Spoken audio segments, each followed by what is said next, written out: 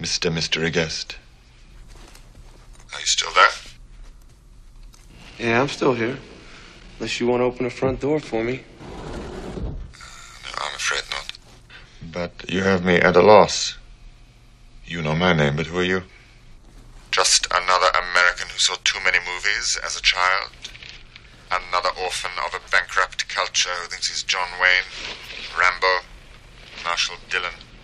I was always kind of partial to Roy Rogers, actually. I really like those sequin shirts. Do you really think you have a chance against us, Mr. Cowboy? Yippee-ki-yay, mother...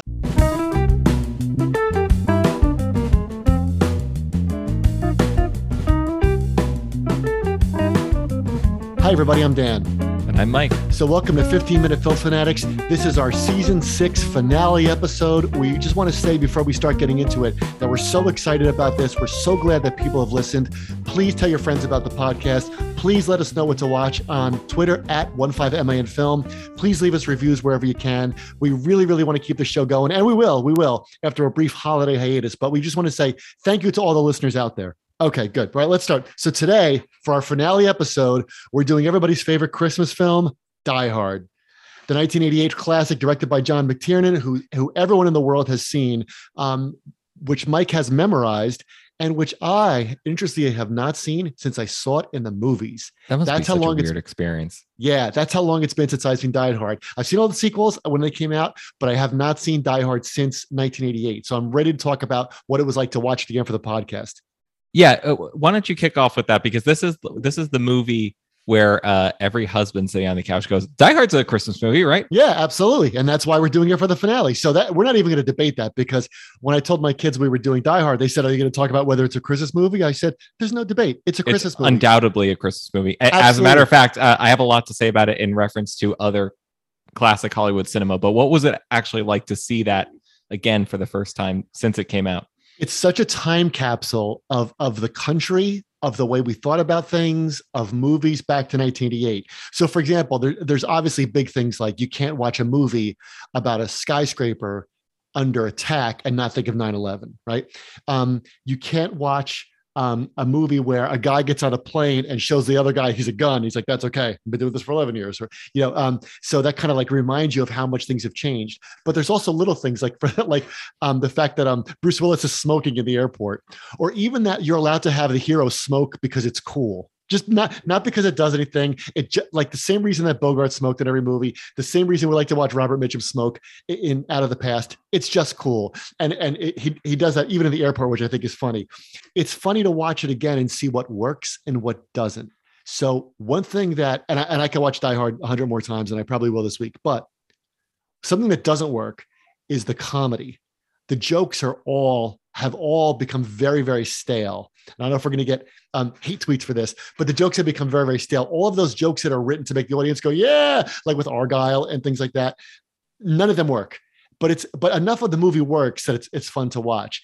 And I don't mean yippee-ki-yay. Yippee-ki-yay is immortal. That will last forever. But I'm talking about those things designed to get a big rise out of the audience. I find myself laughing not at those moments, but laughing at other moments that aren't necessarily laugh lines, like the audaciousness of things. You ever find that there are lines like in His Girl Friday, for example, that don't work or were written for a contemporary audience? But so 95% of the movie sparkles and only 5% is left behind. Yeah. So this one, it's exactly because you don't always, you can't bat 1,000. But it's amazing. Like I smile and grin much more at him wrapping the fire hose around himself. That makes me laugh out loud, and not in a sense of mockery, but just in a sense of pure joy, in a way that all the like bah, bah, bah, like the forced audience crowd pleaser lines do. No, it's a laugh, like it's a laugh straight out of the writer's room, because you can imagine, right? You have a problem and you're eating a Twinkie and drinking coffee, and you finally gotten your hero exactly where he needs to be, but he's on the wrong floor. So he's got to do something. They say that Thackeray, when he thought up the title Vanity Fair, he leapt out of bed and paced around the room screaming until his neighbors told him to shut up. And that's the kind of moment that the fire hose is. Well, what's great about the fire hose moment too, and then I'll let you talk for a second. The thing that reminded me of how far action movies have come is that I remember everything about it, seeing it for the first time, but when he wrapped himself, the first time you see him do that and wrap the fire hose around himself on a big screen movies being where they are, that was it. That was the topper. You're not going to top this thing. But now in action movies, there's two things that are going on in action movies now. The star has to somehow be involved in actually doing the stunts. So there was just a story last week about Keanu Reeves jumping off a building for real, making the new Matrix movie. Tom Cruise, we know, being Tom Cruise, does all his own stunts. There was a story a couple of weeks ago about him being on the wing of an airplane, practicing, and I'm making air quotes here, practicing for something in the next Mission Impossible movie. So you got to do that. And also that the stunts have to keep upping themselves. So if you're going to make Mission Impossible 7, where you do all the stuff in the helicopter, well, now what's Mission Impossible 8 going to be?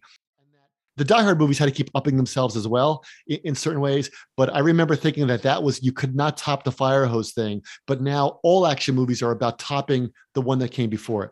So that's Die Hard as an action movie. I brought up His Girl Friday for a reason. What's the other thing that Die Hard has in common with His Girl Friday? Well, getting the couple back together. It's a comedy of remarriage, yes. which is the only honorable way that the American cinema could deal with the kinds of problems that they had to deal with, was to make it a couple that had split up at the time. And so it's relationship, it's love affirming to everybody when they get back together. And in fact, Die Hard has a couple of things going on that are really interesting. So the first is that it harkens back in its structure to classical Hollywood cinema, but I think it's also playing off of the 70s disaster movie, because I think I forgot what a big genre that is until every channel comes out with like their classic movie lineup. But it's all BS disaster movies that you never wanted to see. It's like Aboard the Queen Mary 3, but it was sinking, and then Abe Vigoda pulls some lady out of a room and saves her from drowning. Well, it's like the Towering Inferno or the Poseidon Adventure. Exactly. So it's not original in its structure. It's classic Hollywood in its structure. It's not even original in its genre. It's the best version of the disaster movie from American cinema that I could probably just pull off the top of my head. I think what makes it work, though, is brilliant casting. Even Holly is good. The cop is great. Obviously Bruce Willis is Bruce Willis. The guy from Family Matters, the guy from Flame who played Carl Winslow. But above all, it's got the perfect hateable villain. Well, let's talk about him in part 2, because he's involved in my moment. Sure. Okay, so welcome back. Of course, in part 2, we're going to talk about the scenes that we think are indicative of the themes of the film as a whole. Dan, you first. So sure. My moment is when you find out for the first time that the terrorists really aren't terrorists and that they're thieves, and that this whole thing was to convince, obviously to get the FBI involved and to shut down the building so that they can steal these bonds, these bearer bonds, and take them wherever they want. And the line is that Hans Gruber says, well, you can live very well on 20% of $600 million or whatever it is. And I think that's so funny, because it's the most work you'd have to do for the most amount of money, but you can live very well on the interest from a much smaller amount of money without creating an international incident and going into this plan. And I'm not saying it to make fun of the movie, because the joy of the movie is how silly, and I mean that as a compliment, so much of it is, but it's the most ludicrous, a poorly designed plan ever created by people who are presumably smart. And I bring that up because movies have taught us that nefarious plans must be complex. They've got to be complicated. You have to have a lot. And we've all learned from Die Hard. You got to have a guy that can work the computer system to hack into a building. And then what do they all say once they, I'm in, right? That's what they say. I'm in this. You can make the elevators work. We've seen that. So what's funny is that I thought of the Raymond Chandler essay. He has a great essay called The Simple Art of Murder. And he says that fiction has taught us that crime is really complicated and crimes must be these really Baroque, elaborate things. But the hardest ones to solve are the ones that got planned 30 seconds before they happened, or like true crimes of passion. And it just made me laugh when I watched this again to think of Raymond Chandler, because of course he got all that grief for The Big Sleep when both the novel came out and when Faulkner wrote the screenplay. And, there was the famous story where they were working on Faulkner was working on the screenplay. He called Raymond Chandler. He said, who killed Owen Taylor? Who killed the chauffeur? And I don't know if you know the story, but do you know what Raymond Chandler said? No. He said, I don't know. I don't know. Like he didn't care, and that was sometimes seen as a weakness of the book and the movie. I think that's a strength of The Big Sleep. I think that's a strength of the book and the strength of the movie. I think The Big Sleep's a terrific. But here, it's kind of funny how we've all come to accept, like we talked about Matrix, we talked about James Bond movies, Mission Impossible, that if you're going to be a bad guy, your plan has to be unbelievably elaborate. And I think that Die Hard draws on that to make Hans Gruber even more nefarious. So your moment ties into my moment because maybe Hans Gruber is the most nefarious person in the movie, but who's the most despicable person in the movie? I know exactly who it is. It's Hollis Ellis, the coke sniffing huckster. That's exactly right. Now he goes in under the pretense, so the criminals come in under one pretense, and then you find out their real motivation. He goes in under the pretense of protecting her, but his real motivation is to save his own butt. Exactly the same, right? It's just self-preservation and wealth. He goes in to cut a deal. So the beautiful thing is that there's this weird strata that the movie makes possible of like people by their motivations, by how much we admire them, or the film is allowing us to admire them or wants us to admire them. Even amongst the terrorists themselves, they're still stratified. Like we don't have to go through all the strata, but it's clear who's on the top and who's on the bottom. And then it's a weird criminal sandwich in between, including all the people on the outside that are talking about negotiating to try to get into the building. And the other people that operate Nakatomi Plaza, like besides the people that work at Holly's company, right? Because you could have had John could have done anything, right? Think about the era, think about the movies that were being made. John could have been ex-military from Vietnam and now work as a bond trader in just some other building, and they could be equally divorced, but it doesn't work. He's got to be a New York City police detective who cares about nothing else, right? Except like Holly, and then maybe saving his marriage or getting his life back on track, right? That's why they can't actually live in the same city. Right. They can't live in the same city. He's got to travel from New York to LA in order for that whole thing to work, because it's part of a grand gesture. Although he's got his wedding ring off at the beginning, of course. So to your point, that maybe the details don't necessarily need to matter from a Raymond Chandler standpoint, but you could do the same thing with The Big Sleep. Everybody's moral alignment and affiliation is ambiguous, and it can be teased out. And so I find that a really interesting moment where revealing that they're not terrorists, but they're criminals.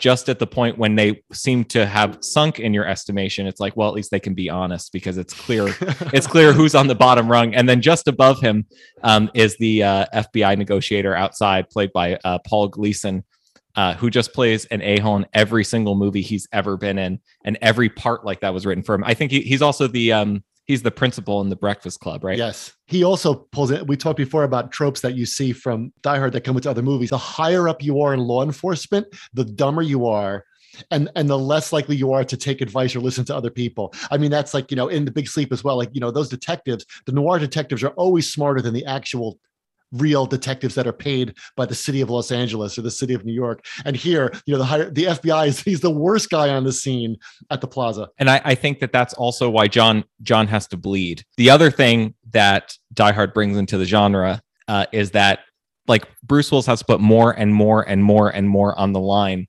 from the flight all the way to the end. And so there's an emotional journey of getting to like him too. Meanwhile, we become so attached to these villains, but they're kind of killed off in order of where they are in the strata. Like if you want to actually figure out where somebody lies, you got to wait to see when they're taken out, which is why Hans Gruber is such a great character. It's like the red shirts in Star Trek. The red shirts in Star Trek who beam down on the planet and die in the first 5 minutes. They're the equivalent of the guy who has the shirt and it says, "Now I have a machine gun." Ho, ho, ho.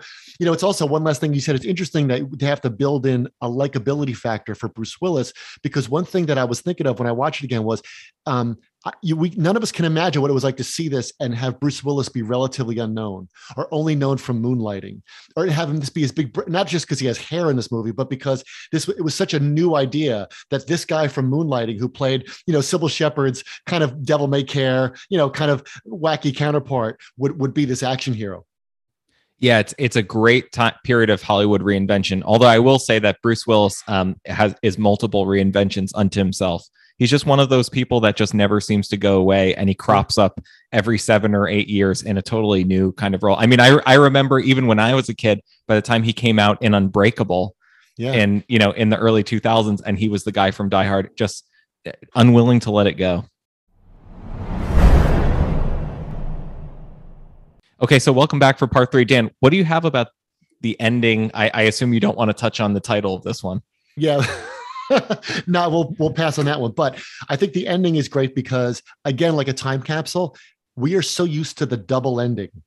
So in this movie, the movie ends, they're reunited, the comedy of remarriage takes place, and then all of a sudden there's one more bad guy that's got to come out. And then, of course, he's got to get shot by the cop. So the movie ends twice, right? So we're used to that now. Not only are we so used to that now people are used to like post-credit scenes. So all these people going to see the new Spider-Man movie, apparently like there's a post-credit scene. No, there's 2 post-credit scenes as a way to get you to watch all the credits. So it's kind of funny, like how much movie makers have said, you know what, we're going to keep in the seats as long as we can, so that I don't know if it's what people feel like they got their money's worth, but the idea that there'd be now a thing called a post-credit scene that we all know what it is. When I think it was clever that when Die Hard did that, it was like in Fatal Attraction. Mm-hmm. Remember Fatal Attraction? That's got 2 endings, right? But now, actually, when it happens with a villain, we kind of roll our eyes. We're like, how long did it take this person to die?